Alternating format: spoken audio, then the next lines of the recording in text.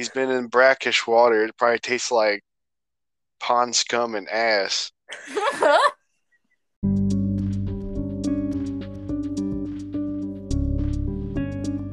Hello, everybody. Welcome to the Stomp Around Monsters podcast. I'm Colin. I'm Zach. I'm Zion. And I'm Leah. And today we're talking about the creature from the Black Lagoon. Ooh.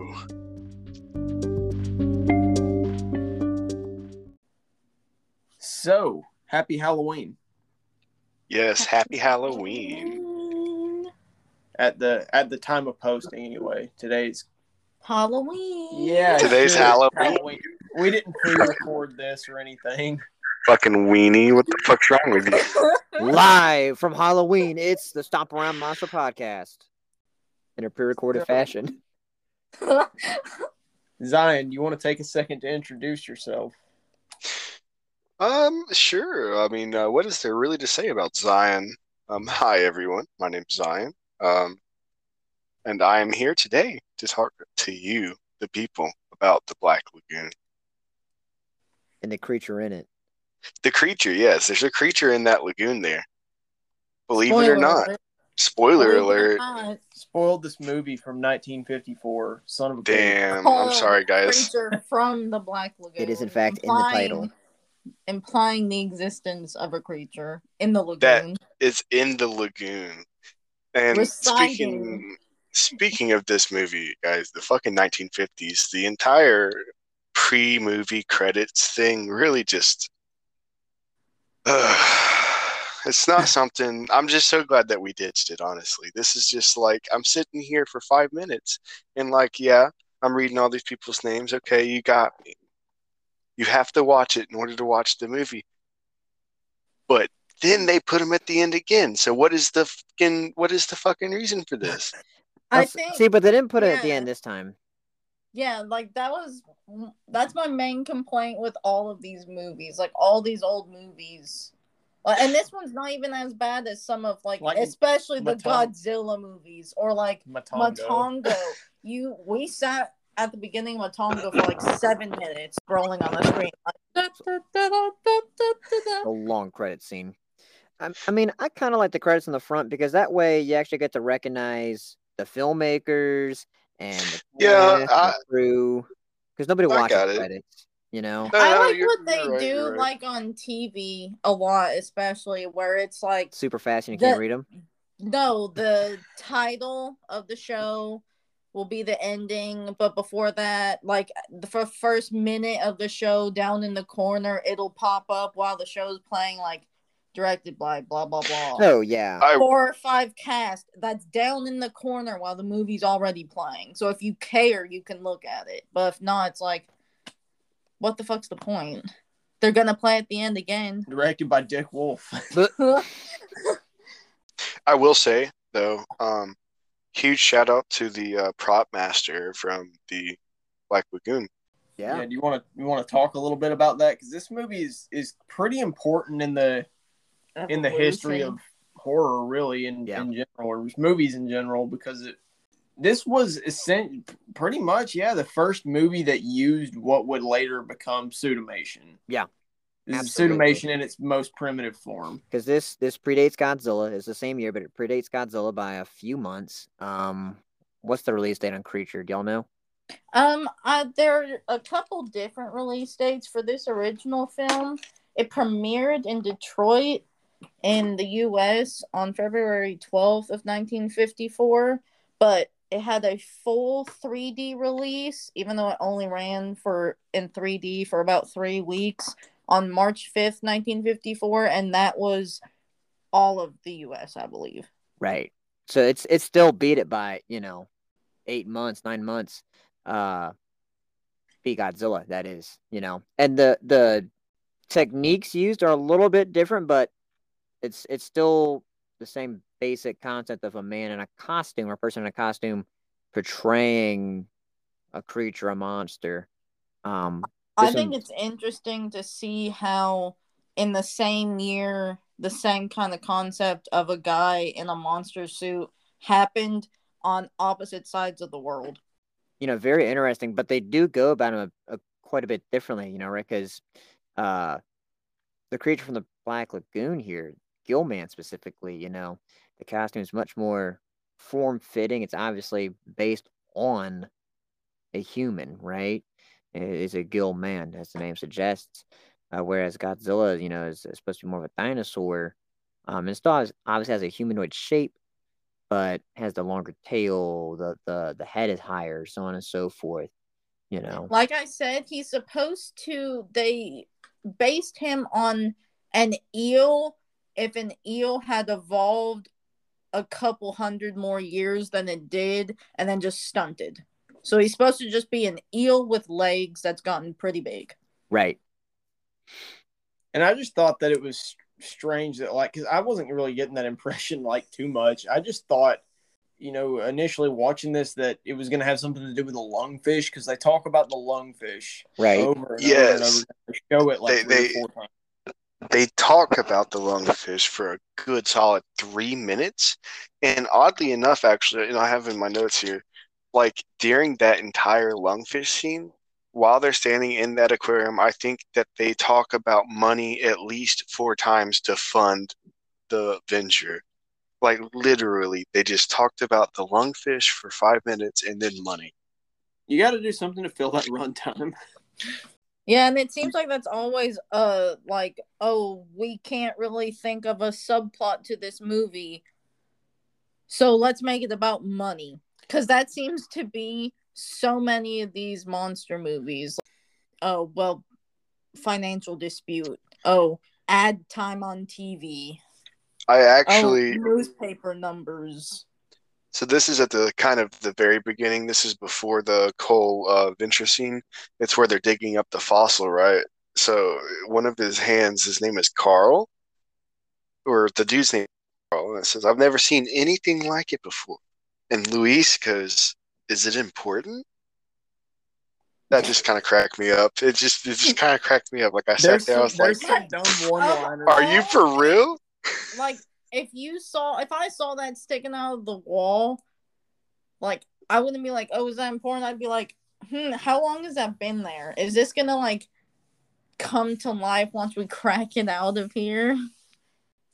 Like, y'all are archaeologist assistants. You know it's important. Hey, also, how did the webbing on the hand stay intact after all these years? You would think that's the first thing to go, since it's just like flaps of skin.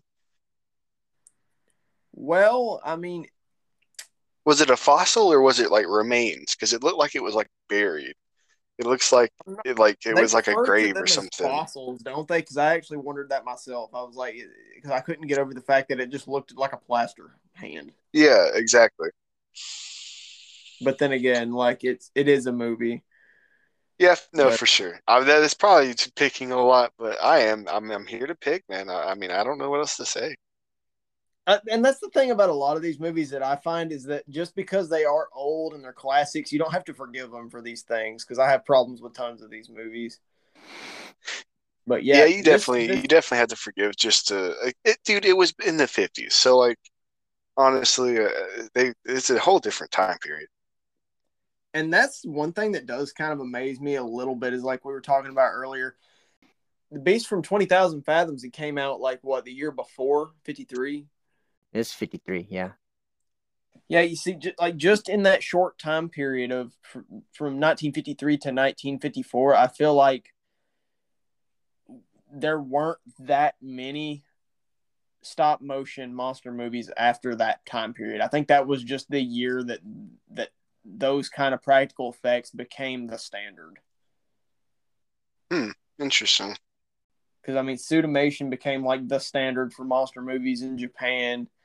And it's not to say that like there weren't at least a few, or that stop motion was just completely out the door, because it's still used today, just not as often because it's so hard to do. But that's one thing that makes this movie super important, is that it has such a rich history. And I don't think that we have covered something with this rich of a production history since we covered Godzilla, though. But yeah, if you want to, we'll get into a little bit of the history behind this movie before we talk plot. So, Creature from the Black Lagoon was was rated G. If you guys didn't know, it's really strange to me that a horror movie was rated G even back then. I mean, the majority of the gore in this movie is like a hand that's in rigor mortis. Yeah, that's literally the worst thing you see. That is it. But has a runtime of 1 hour and 19 minutes. It was released in 1954 on February 12th in Detroit in the U.S., and then it had a full-scale release on March 5th in 1954, distributed by Universal International, and it made, in the box office back then, $1,300,000. Wow. That's crazy. But yeah, and I've got to say, like, I really wanted to start with Frankenstein, but this movie has a huge history behind it. Big ups to Leah for doing all this too, because I've just been super fucking busy and not been able to pull together the notes for this episode. So thank you for pulling together the notes for our first episode. Let's give Leah a round of applause. Yeah, and again, I guess I do want to apologize for not being here for the last episode. Some things came up and I wasn't able to be here. But I'm back. I'm here. I'm sure none of you had your viewing on a 3D copy. I did not, unfortunately. Sorry. No, yeah, I didn't either. I don't think I've ever even seen one for sale. Can I just say quickly, I didn't even know they had 3D in the 50s. It's black and white too. Yeah, and it was do that. So it was filmed in what they call 3D, and it's basically 2D, but like lines and like shadows kind of bounce off because it is in black and white, so they kind of just look a little bit more pronounced. They make it by polarizing the light of the film, and that causes the 3D effect. And instead of the blue and red glasses, it was a pair of glasses with gray lenses. Yeah. But when the movie was re-released in theaters in I'm not sure if it was 1974 or 1975, but using the red and blue 3D. And when the movie had a widespread VHS release in 1980, it was that enhanced red and blue 3D color film that was widely produced that I do not own a copy of. I've only ever seen this movie in black and white.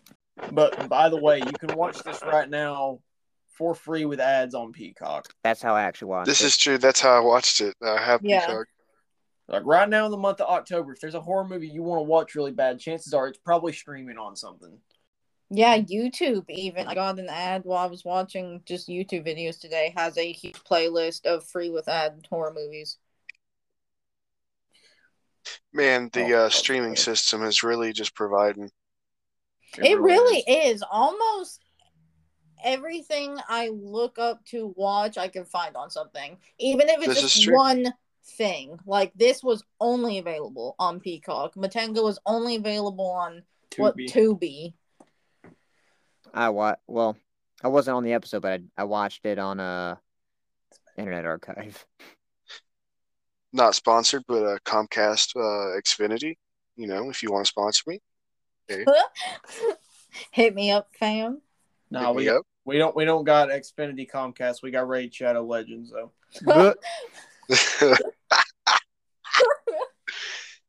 Today's episode has been sponsored by World of Tanks. Raycons. NordVPN. NordVPN. So Simply Safe. I know I know a little bit about like the suit and stuff. Some of the stuff I had to look up, but a lot of it was just stuff that I know, I guess. I'm genuinely curious. What was it made out of? I'm not exactly sure what the final 2 suits were made of for the first movie, but I know they tried to make a suit out of plaster, and obviously that didn't work.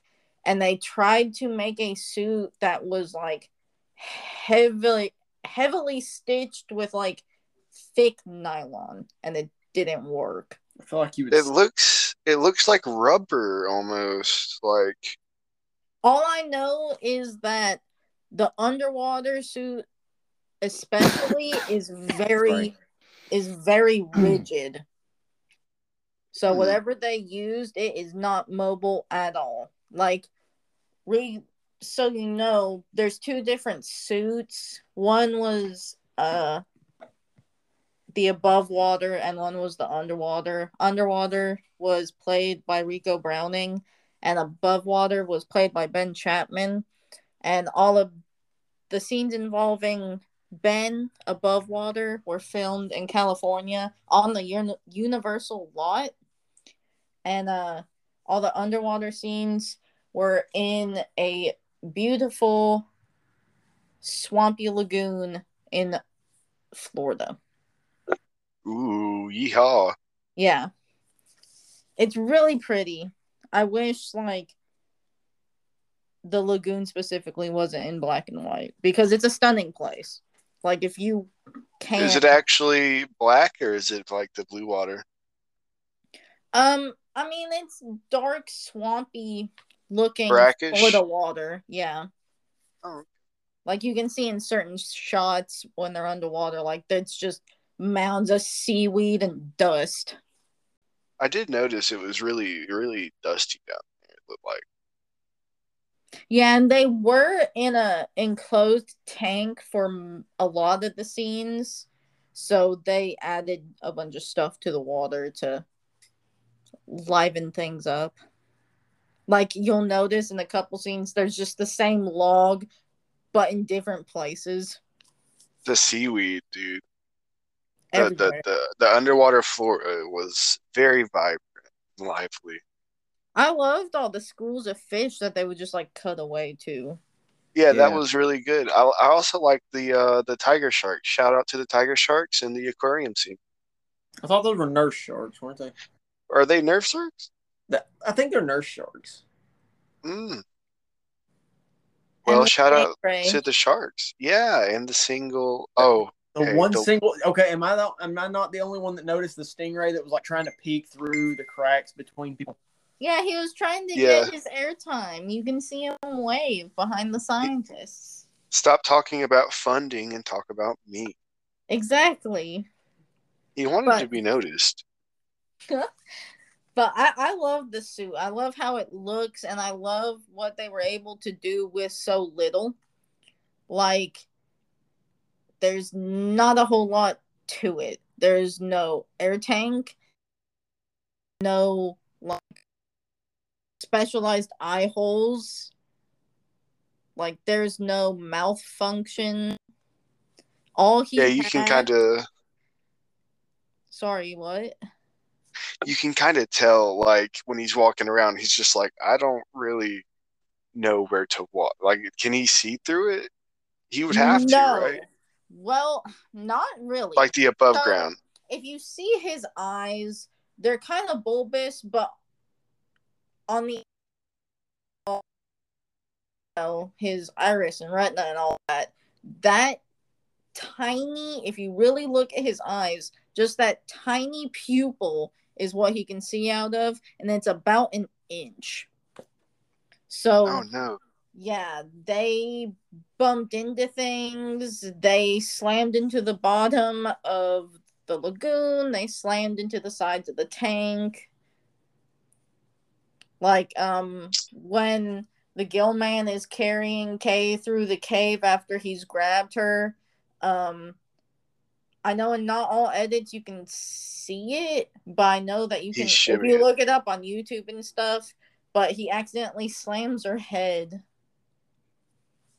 into the side of the cave, and it scraped her forehead. Like, she didn't get super hurt or anything, but yeah, not visible at all.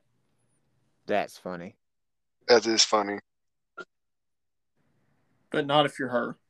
No. Or if you're playing Gilman. It's not fun. That had to suck so bad because, like, and like everybody says that they enjoyed filming this, right? Yeah, everything I've seen is everyone thinks this film was, if not the greatest film they were ever a part of, but one of the greatest, and everyone was super happy on the set. No one got super hurt. Like, the scraped forehead is about as bad an injury as I've been able to read. So I think it was a very pleasant set. Everyone always says really fond memories of it when you see interviews or articles with any of these people involved. Except for the fact that the underwater suit diver just had to hold his breath. For 4 minutes. For 4 minutes. Up to 4 minutes. Still don't know how he didn't die, honestly. He was like an Olympic diver or something, wasn't he? Everything I've read has said that Rico Browning was like Olympic levels of lung capacity. Not was, is. Is. He still is. He's the only person involved in this production that is still currently alive on Halloween 2021. Wow. So everyone. So if you guys want to, we'll go ahead and roll into the plot and just talk about the movie a little bit. Yeah. Man. Again, we have the long fucking intro, which is standard of pretty much every monster movie from maybe mid-70s back. Yeah, that intro is just a lot to put up with. Yeah, after that, you're introduced to your cast that I can't remember. You're gonna have to take over for that one. Okay. So our main cast, and I couldn't find everyone, which was kind of disappointing. But of course, we have our 4 scientists, especially Dr. David Reed, who is the love interest of Kay Lawrence, and also Dr. Mark Williams, who he swaps between a likable and kind of annoying guy throughout the film. And of course, we have Captain Lucas. Oh, he's my favorite. I love him. And I can't find any of the archaeologist helpers or the boat crew who the actors are. But then we have Ben Chapman, who is the on-land Gillman, and Rico Browning, who is the underwater Gillman. I have, so while I was sitting through the beginning credits, I was just noticing some of the names. I actually wrote down some that caught my attention. I have no idea who they are, but they're going to get a shout out anyways. I might be able to tell you. Antonio Moreno. He is a scientist. He's the I believe. And then Nestor.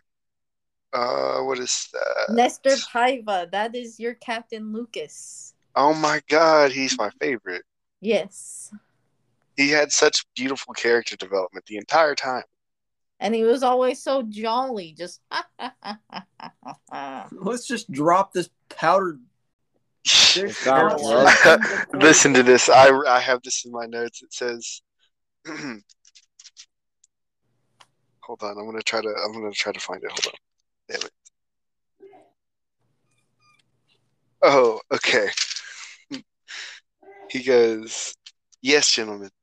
Sprinkle this inside the river, and the fish will be drunk." That's to the scene the next morning. It's just the lagoon filled with dead fish, just like floating bellies up. It really reminded me of that scene from the Simpsons movie where Homer dips the bug lantern in the fucking lake and electrocutes all the fish.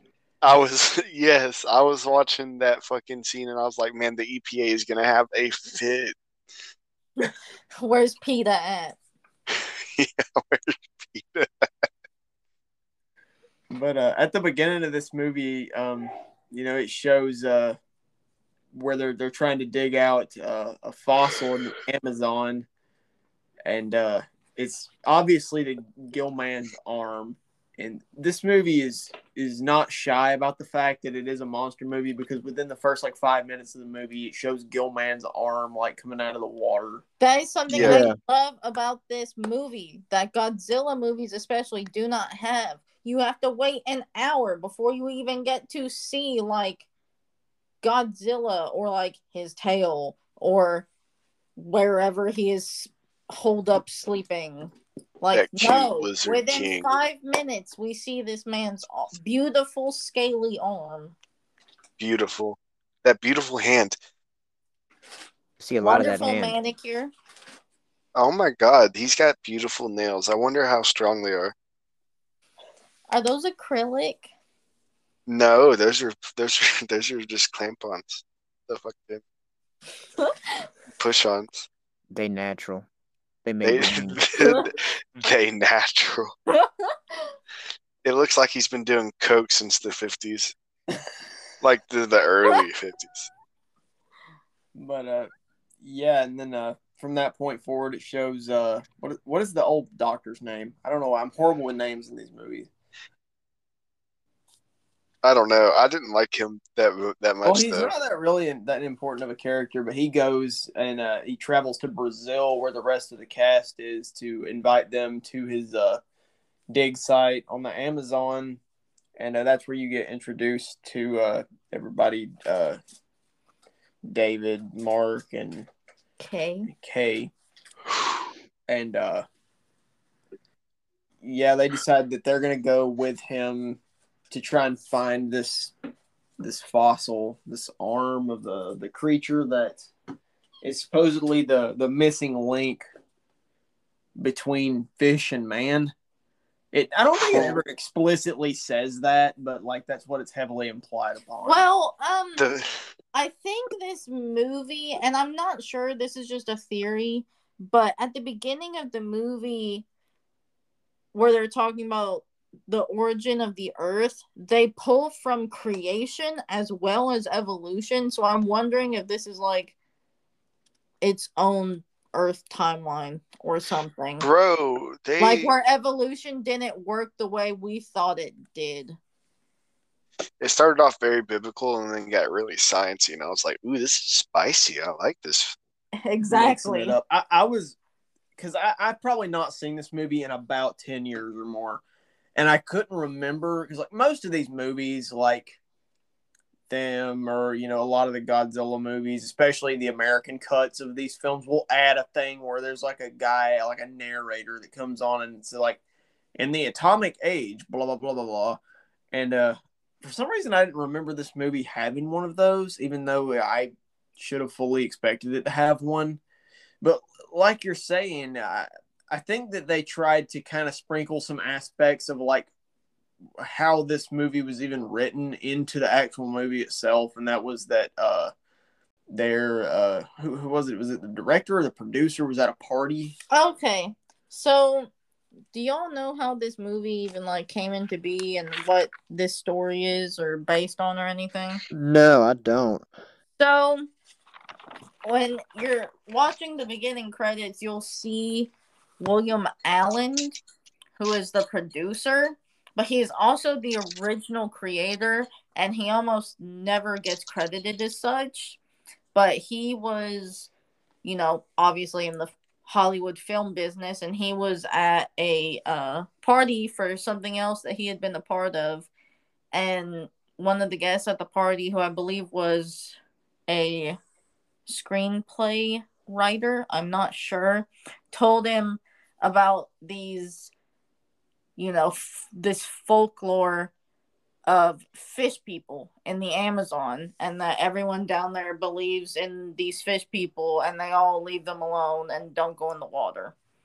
And 10 entire years after hearing this story at this party, he decided he was going to write a couple little short stories involving this big fish man.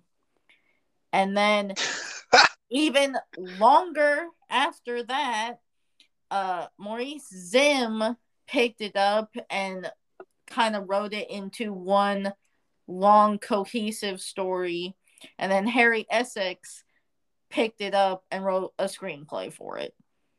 So this movie was like 20 years in the making from conception to when it was finally written into a screenplay. That's wild.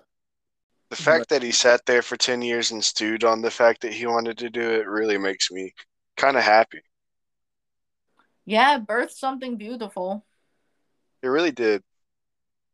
But pushing past the beginning of this movie where they kind of talk on the evolution aspect of this, and how because it is like mentioned somewhere when they get on the ship and head down the Amazon with Lucas and his crew. He says something about the Black Lagoon, about how that there was a legend of like a fish person or whatever. But while they're gone, both of the archaeologist assistants that are helping, then they're watching over the camp, they both get slaughtered, and that's about the extent of the gore in this movie. Is just like one of them's been dead for a while, and it just shows his hand like in rigor mortis. I mean, that dude straight up got his face ripped off, or it leads it to your imagination that he got his face ripped off. Right. That big beautiful hand of his just all up on his face. That's what those hair, nail, and what is it?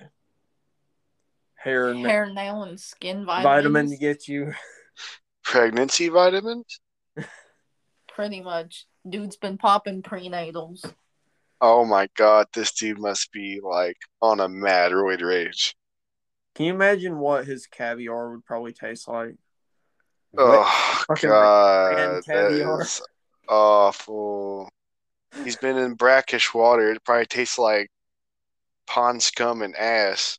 Yeah, have you ever caught a fish like that at like some nasty, scummy pond? And yes. And it's just filled with like whatever green sludge is like floating on the top of the water. So crawfish. Yeah, just that. It would taste like crawfish. People are like, "Oh yeah, I eat them crawfish pound at a time." I'm like, "You nasty bitch." The shit, literally, crawfish is like 5% meat, 95% mud. It is fucking awful. Why are you eating these fucking nasty ass mud-filled insects? But that's a whole different tangent. Gas. 1% hot. That's how your stomach will feel after you eat a whole pound of the fucking things. You're paying for mostly shell. You probably get like maybe a few grams of meat every fucking. Okay. Anyways, we're ranting about crayfish. Damn crawdads. Oh, crawtater. Yeah. Serve that with the damn cracker. Mm-hmm. Shout out to a stale cracker. Try that on a cracker. Try that on a cracker. Put that on a cracker. Yep. It's not cracker, it's cracker with an A. Oh, fuck. From that point forward, they it just shows them they've dug for 8 days, and I think that's when they decide they're finally going to move down the river.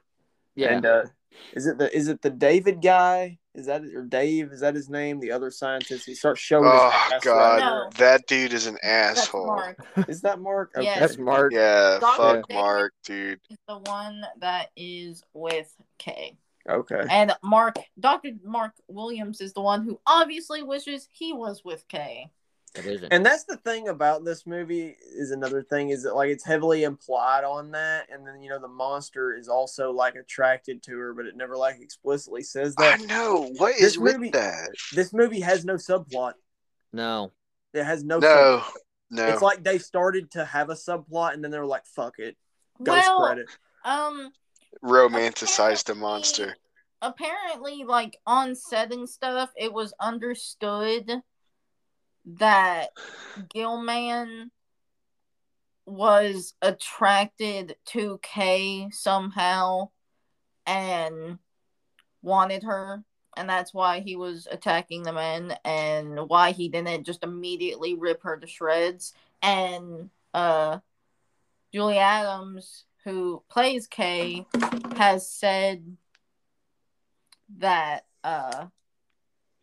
she always understood it that he was lonely and could sense that he was a loving, woman. Is that what the whole scene was, where she was on the ship at night and she was just standing there and like Gills was up underneath the water, right? And they were like just kind of like staring at each other? Yeah. That's interesting. Yeah. Because I noticed that, and it was kind of like the movie, but it was understood with the crew, like that was the plot. Like he's trying to get rid of the guys to get with her because he could sense a caring aura about her, and she could sense a lonely aura about him. Like Julie Adams said at the end of this, she was just really upset because she felt awful that this lonely Gil man just gets shot full of fucking holes just because he wanted a little companionship and has to sink into the lagoon all by himself when all he wanted was someone to care about him. And I was just like, not even that. That's so sad. They dug up his ancestors, my guy. Exactly. They desecrated their graves. And like he's just standing there watching the whole thing, the last one of them, apparently. And it's just like, it's sad. It kind of made me feel bad for Gilman. I feel amiss. I feel bad for him anyway. All these dudes coming into his lagoon that he's been chilling at for probably hundreds of years. Yo, by the way, this dude has a hell of a bachelor pad, dude. This man has the cave with the water feature. He must be a stockbroker. He's down there selling little fucking lagoon stocks. He has a little gift shop. Yeah, he's a little gift shop. Come back now, you hear? Huh? Man, what these quote unquote scientists come in there and just disrupt the whole ecosystem with poison. I thought it was funny as hell. We were watching what was it, MTV Cribs, and Rob Zombie had like this creature from the Black Lagoon ashtray or some shit, and he was like, "Yeah, I saw this creature from the Black Lagoon thing in Jamaica when I was a kid, and I was like 5, and I went back as an adult, and it was still there in front of that shop, so I bought it." Holy shit! Oh. But yeah, they decided to go down the river, and that's when they do their little rock excavation, and she decides to jump in this fucking nasty water. Ugh. That reminds me of like every like fishing trip to some nasty sludge hole in Georgia. Oh. Where like you go fishing and somebody you're with is like, I'm gonna go swimming in that, and they jump in the fucking water, and then you don't want to let them back in your car. And it's like 4 foot deep in the middle. Yeah, maybe. Like it's just like sludge all the way up to your hip. Like I wouldn't want to go fucking swimming in that. And like she just, you're not swimming, you're mucking.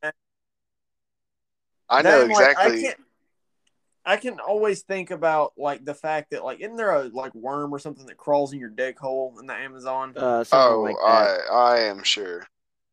Like I don't want to swim in that.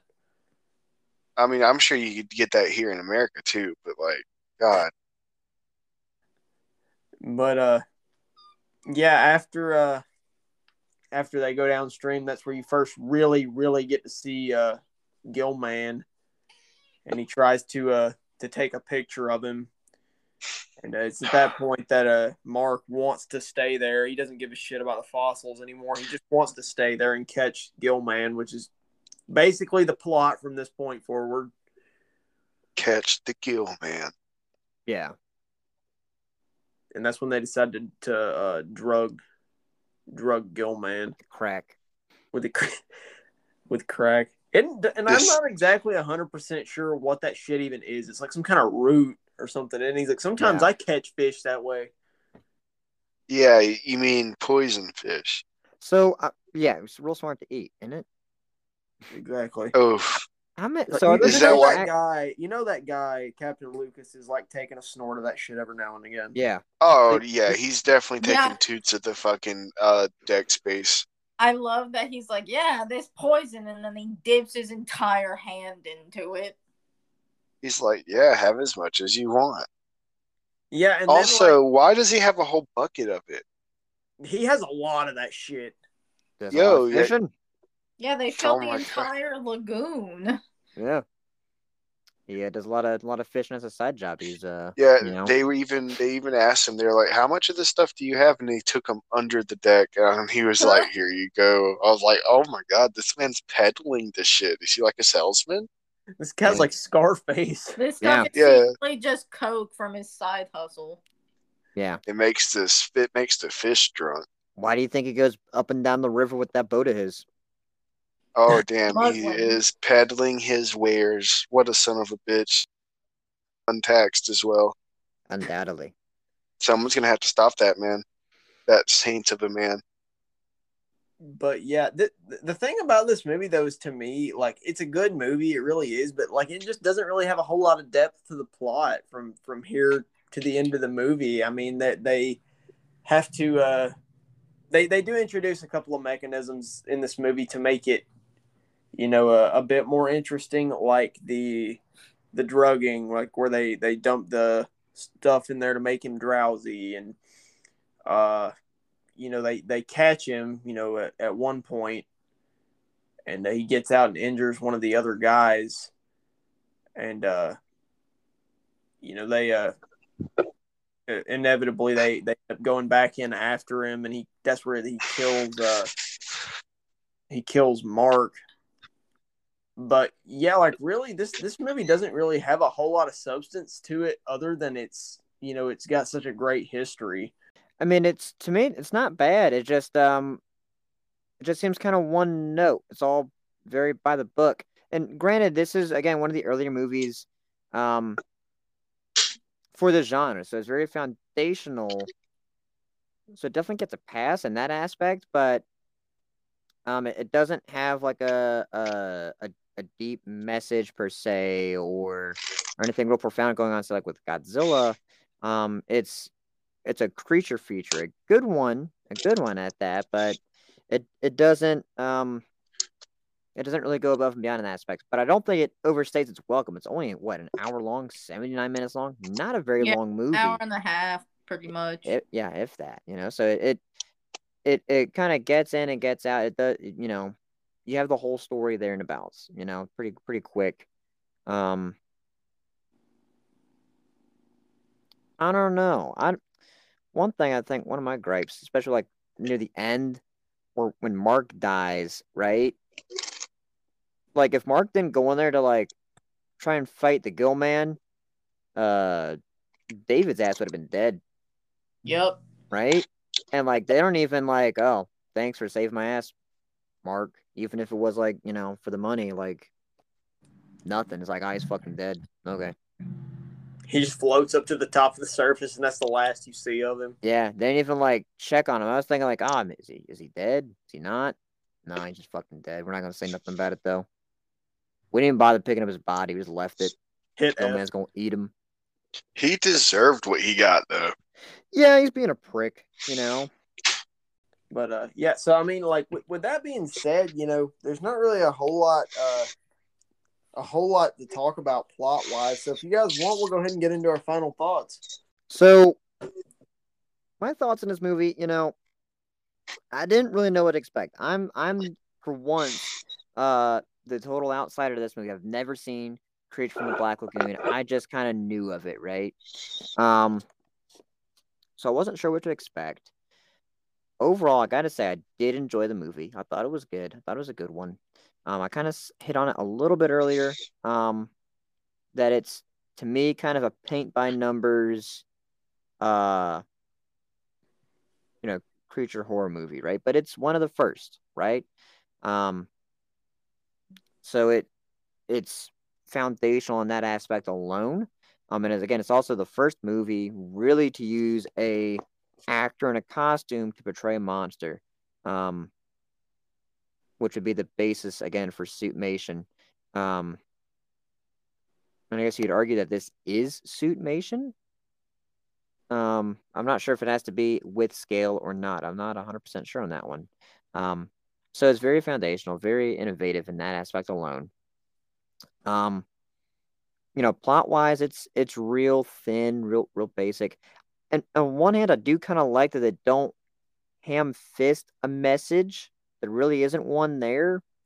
But there's not a lot of substance either. They're just looking for a gill creature, a gill man, then find one, but it's alive, and then they got to deal with it, or it's trying to deal with them per se. I thought the acting was good. I think the characters were okay, but very, I guess the best way to put it would just be kind of par for the course. There weren't any real standouts to me, but nobody was bad, right? If that makes sense. Nobody was bad, but there were no like incredible standouts. I thought everyone was good in it. I really do love the effects with the Gillman. I think the suit looks really good. The way his mouth moves when he's out of the water and everything. It looks pretty convincing. It looks like it's like a fish kind of gasping for air, So I think it's really cool in that aspect alone. I don't know if it's just me, but I feel like he's got like an eye on his hand because he's always like reaching out of the water with like one hand, but he always knows where everybody's at, right? So he's somehow looking through there. I don't know. Kind of weird. Well, don't fish can't they kind of see in a spherical kind of field of view?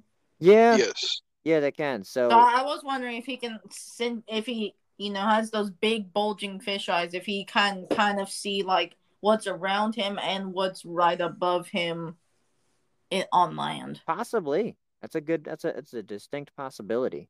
So there's that. Mark's whole quest to capture and then kill the Gill Man, his whole, I don't even say like revenge. I guess it's just like he's just trying to get, money or whatever out of it. Yeah, it's like he's the greedy guy. Can I add one thing, Zach?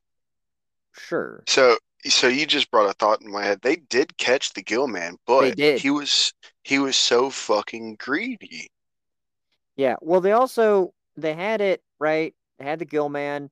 They had him drugged in a little tank, and then they all went to go do the little extra science bit, and insert better word there, study, in like the Gillman's lair, right? Which frankly was kind of stupid. I mean, they already had the Gillman. They could have just left and then, done the study later, right? Because right. Yeah, because runtime. Right. David's thing was like, oh, we can't catch the because at first it's like, oh, we got to get the study done. And it's like, no, we can't catch the Gill Man. We got to get out of here. Okay, David. Sure, bud. Sure. But I thought it was, that was pretty good overall. No huge gripes, but no huge praises, if that makes sense. I guess I'll give my score probably I think the last one I gave was like a 6 out of 10 too, but I'm gonna say like a 6 out of 10 for me, and that's not super high. It was entertaining enough, but it didn't grab me. I wasn't on the edge of my seat the entire time, but I wasn't falling asleep.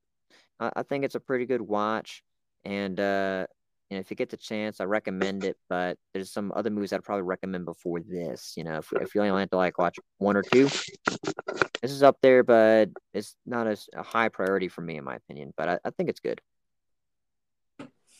So, I love this movie. Obviously, I'm the one who recommended it and decided to write all the crap for it. And I still have a bunch more stuff to tell you guys after our rating. But, yeah, I love the Gill Man. He's one of my favorites. I love this movie. It's not too long, and that's my problem with a lot of these. They're really long, and 90% of the movie doesn't have the monster. This one does. It cuts back and forth between the humans and him, and the humans and him. It's not human plot twist, human subplot twist, and then like, oh, there's Godzilla walking on a hillside for 3 seconds. I would love to see this in 3D one day, the way it's supposed to be seen, but this movie is really high up for me. I can watch this movie all the time. So like a 7.5 from me. That's good. That's good. So this is actually my first time watching The Creature from the Black Lagoon. It's actually really nice to go back and sort of go through all the older movies that you just haven't ever watched. It's just like lost media to me. You know, it's always nice to stumble upon something that you may or may not have seen and sort of go back and see what it's like to watch, to pretty much produce a movie from the 1950s. I will say that, like, although the plots really cut to the, just cut to the fucking story. There's a monster. Oh, here he is. I really like that aspect, but also the plot line wasn't very developed, as I would like to say, I guess. But like the set of the movie is really good. The props of the movie are very good. There's also the captain, like you were saying, and he actually became my favorite sort of part of the movie because he's just there and he's funny, which is always a nice aspect to throw into a monster movie. It just fucking brings you back. Little palate cleanser. Yeah, besides the whole long intro thing, and I don't really like black and white movies because I can't really focus on them that well. I think I'll give this one a solid 6, man. I agree with Zach Kepley. It's this a 6. Yeah, and just kind of building on what you guys said already. I really enjoyed this movie. I hadn't seen it in a really long time, so I didn't really remember a whole lot of fine details about it. And just like you said, it's very straight to the point, straight to the core. And there are a lot of things that I don't want a whole lot of gags and gimmicks with. I want it, to be pretty straight to the point. But with this, it's okay to have a little bit of extra plot, not necessarily, something this bland per se. And when I say that, I don't mean that as any disrespect to this movie. It is a classic, and I did thoroughly enjoy this movie. But it is pretty bone dry whenever it comes to the plot. There's a monster. We give a reason for why these people are here. They catch the monster. They kill the monster. Killing quotation marks. But yeah, I do give this movie, pretty high praise just for the fact that it is what it is. And it really, paved the way for something that became really important in the movie industry. And so, I think, it is pretty middle of the road. I don't think it's quite as mediocre as, say, the King of the Monsters cut of Godzilla, which I do believe I gave that a 5. I am truly neutral on that film. But I am going to say probably give it a 6.5. It wasn't, anything just that blew me out of the water. And it wasn't anything, that just bored me to sleep. But yeah, I think that's about all I got for it. I'm gonna give it a 6.5. And so with that, I know we've got a lot of extra trivia for you guys about Creature from the Black Lagoon for this. This is our first annual Halloween special. And so I'm just gonna go ahead and hand it over to Leah. Okay.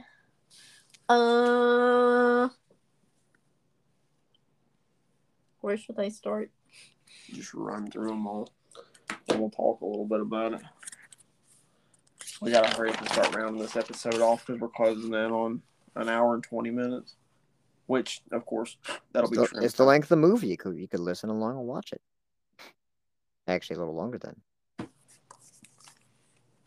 So my main big piece of trivia that I haven't already talked about is how truly simple the suit is and how little he had to work with, both Ben and Rico. And so there are no air tanks. Rico's really holding his breath, sometimes up to 4 minutes. There is no mobility or things that can move on their own besides the arms and legs, and that's even barely. The eyes can't blink, and that humans inside can barely see out of them. But the suits do have a pump in one of the arms that I'm not sure if they were squeezed or the guys flexed or something to activate them, but it made the gills move.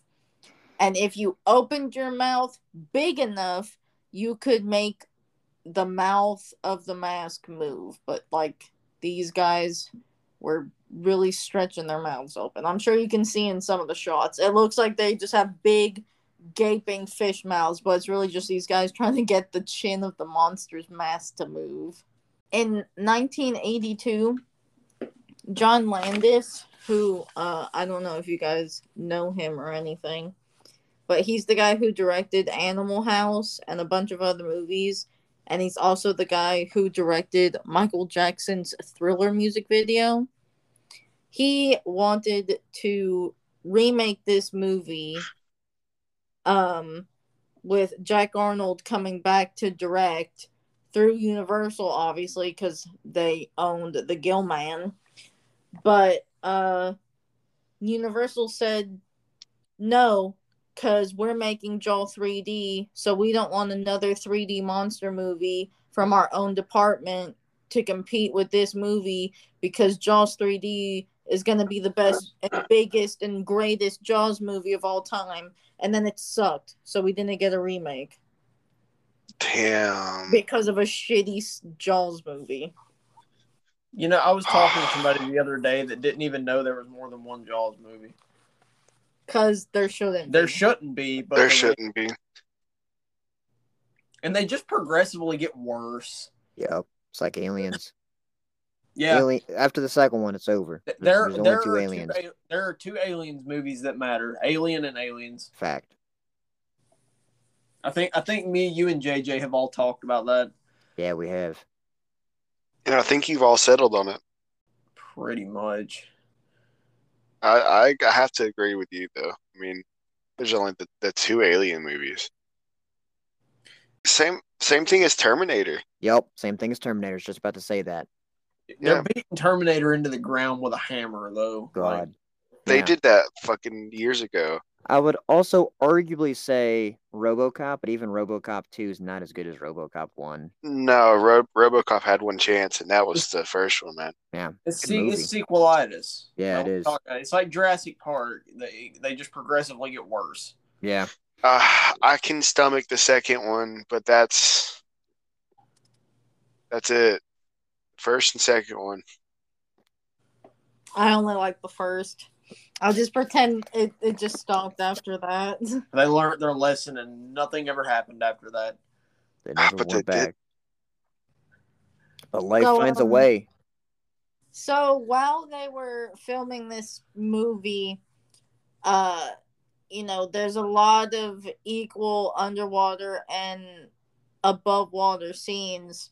So when they were in Florida doing the scenes that were involving Rico, when just the science cast of people were acting and doing their scenes, Rico would just have to stay in the lagoon. There was no ventilation. It's Florida. It's hot. It's muggy. And he couldn't sit down because the suit was only made to propel him while he was swimming. So for all the scenes he wasn't in, he would just chill in the water. It was the only way he could keep cool. And it's not like he could take the suit off. So he would just spend all of his day in the water. And one time he had been chilling in the water all day and he really had to go to the bathroom. So, on one side of the river that they're filming is the film set and the cast, but on the other side, it's just a Florida beach. And beachgoers would come and go and people fishing and stuff. And poor Rico and the gill man had to pee really, really bad. So he ran up on shore to quickly get his suit taken off. And when he went to the wrong side of the shore and frightened a mom so badly that she scooped her daughter up in her arms and ran through the woods screaming for someone to call 911. Because it was a monster. That kind of reminds me of like how was it Tomoyuki Tanaka went through, or was it Eiji Tsuburaya that got arrested? He got fucking arrested because they thought he was plotting a terrorist attack when he was walking around taking pictures of all the buildings and talking about how these were gonna crumble and this was gonna fall and all this shit. So they just arrested him. Well, I think that about does it. Unless you guys have got anything to add, this has been our first special. Hell yeah, man! It's been a very good time talking with you guys about this very spectacular film. So we can't wait to have you back again, Zion. Thank you for joining SAMP. Only one letter in the acronym away from simp. You know that I'm simping for SAMP. There you go. We need shirts. We need shirts that say that. Oh, put down the shirt. Yeah, but so I think that's about it for right now. If you guys haven't checked it out already, make sure you guys check out our last episode. We did Matango, or Attack of the Mushroom People. Check that out if you haven't already. Make sure you hit that follow button on whatever platform you're on. If you're listening on iTunes, make sure to rate, or excuse me, not iTunes, but Apple Podcast. Make sure you rate and review. Leave a comment. That really helps us out. And you can also follow us on Instagram at StompAroundPod. We post our episode updates and whatnot. And have a happy Halloween. Go eat a bunch of candy. Mm-hmm. Go get a bunch of cavities. On the date of this posting, we will be in Atlanta. Hopefully I don't get stabbed while I'm there. Yeah, please do not. Please. No. Big ups to St. Louis Yuga Bog and Frozen Soul, because that's where we're going to be at on Halloween. So yeah, until next time, bye for now. All right. This is the bleach shirt, and I kept getting it on my nails to popping through the gloves, so I kept getting bleach on the end of my nails. So I just do this because you were like, "Fuck the shirt up, whatever." Tiny bit of hair bleach on the tip of my nails, burned holes in this fucking shirt. Just throw it away. No, I was gonna have you cut it up for raggies. Okay, then. Please don't have to try that again ever either. Please don't. It's a rag shirt now. Yeah, a rag shirt, not raggies. No, raggies is an acceptable term. That sounds like something you use to wipe cum off your stomach after you're done having sex. Like, oh, hand me the raggy. Oh boy, I need the cleanup raggy. Hello, everybody. Welcome to the Stomp Around Monsters podcast. I'm Colin. I'm Zach. I'm Zach. God damn it. You were going last. You said third, and I'm sorry, and it just registered for my brain. It's okay. Did we lose Zion? Uh-oh, stinky. Uh-oh, stinky. Whoops. Just it seems like that year alone, are you ripping your vape? Is that what that sound is, Zion? Oh my god.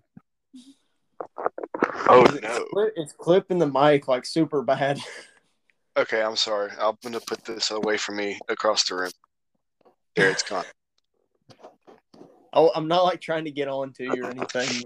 No, you're fine. You're fine. I'm sorry. It's okay.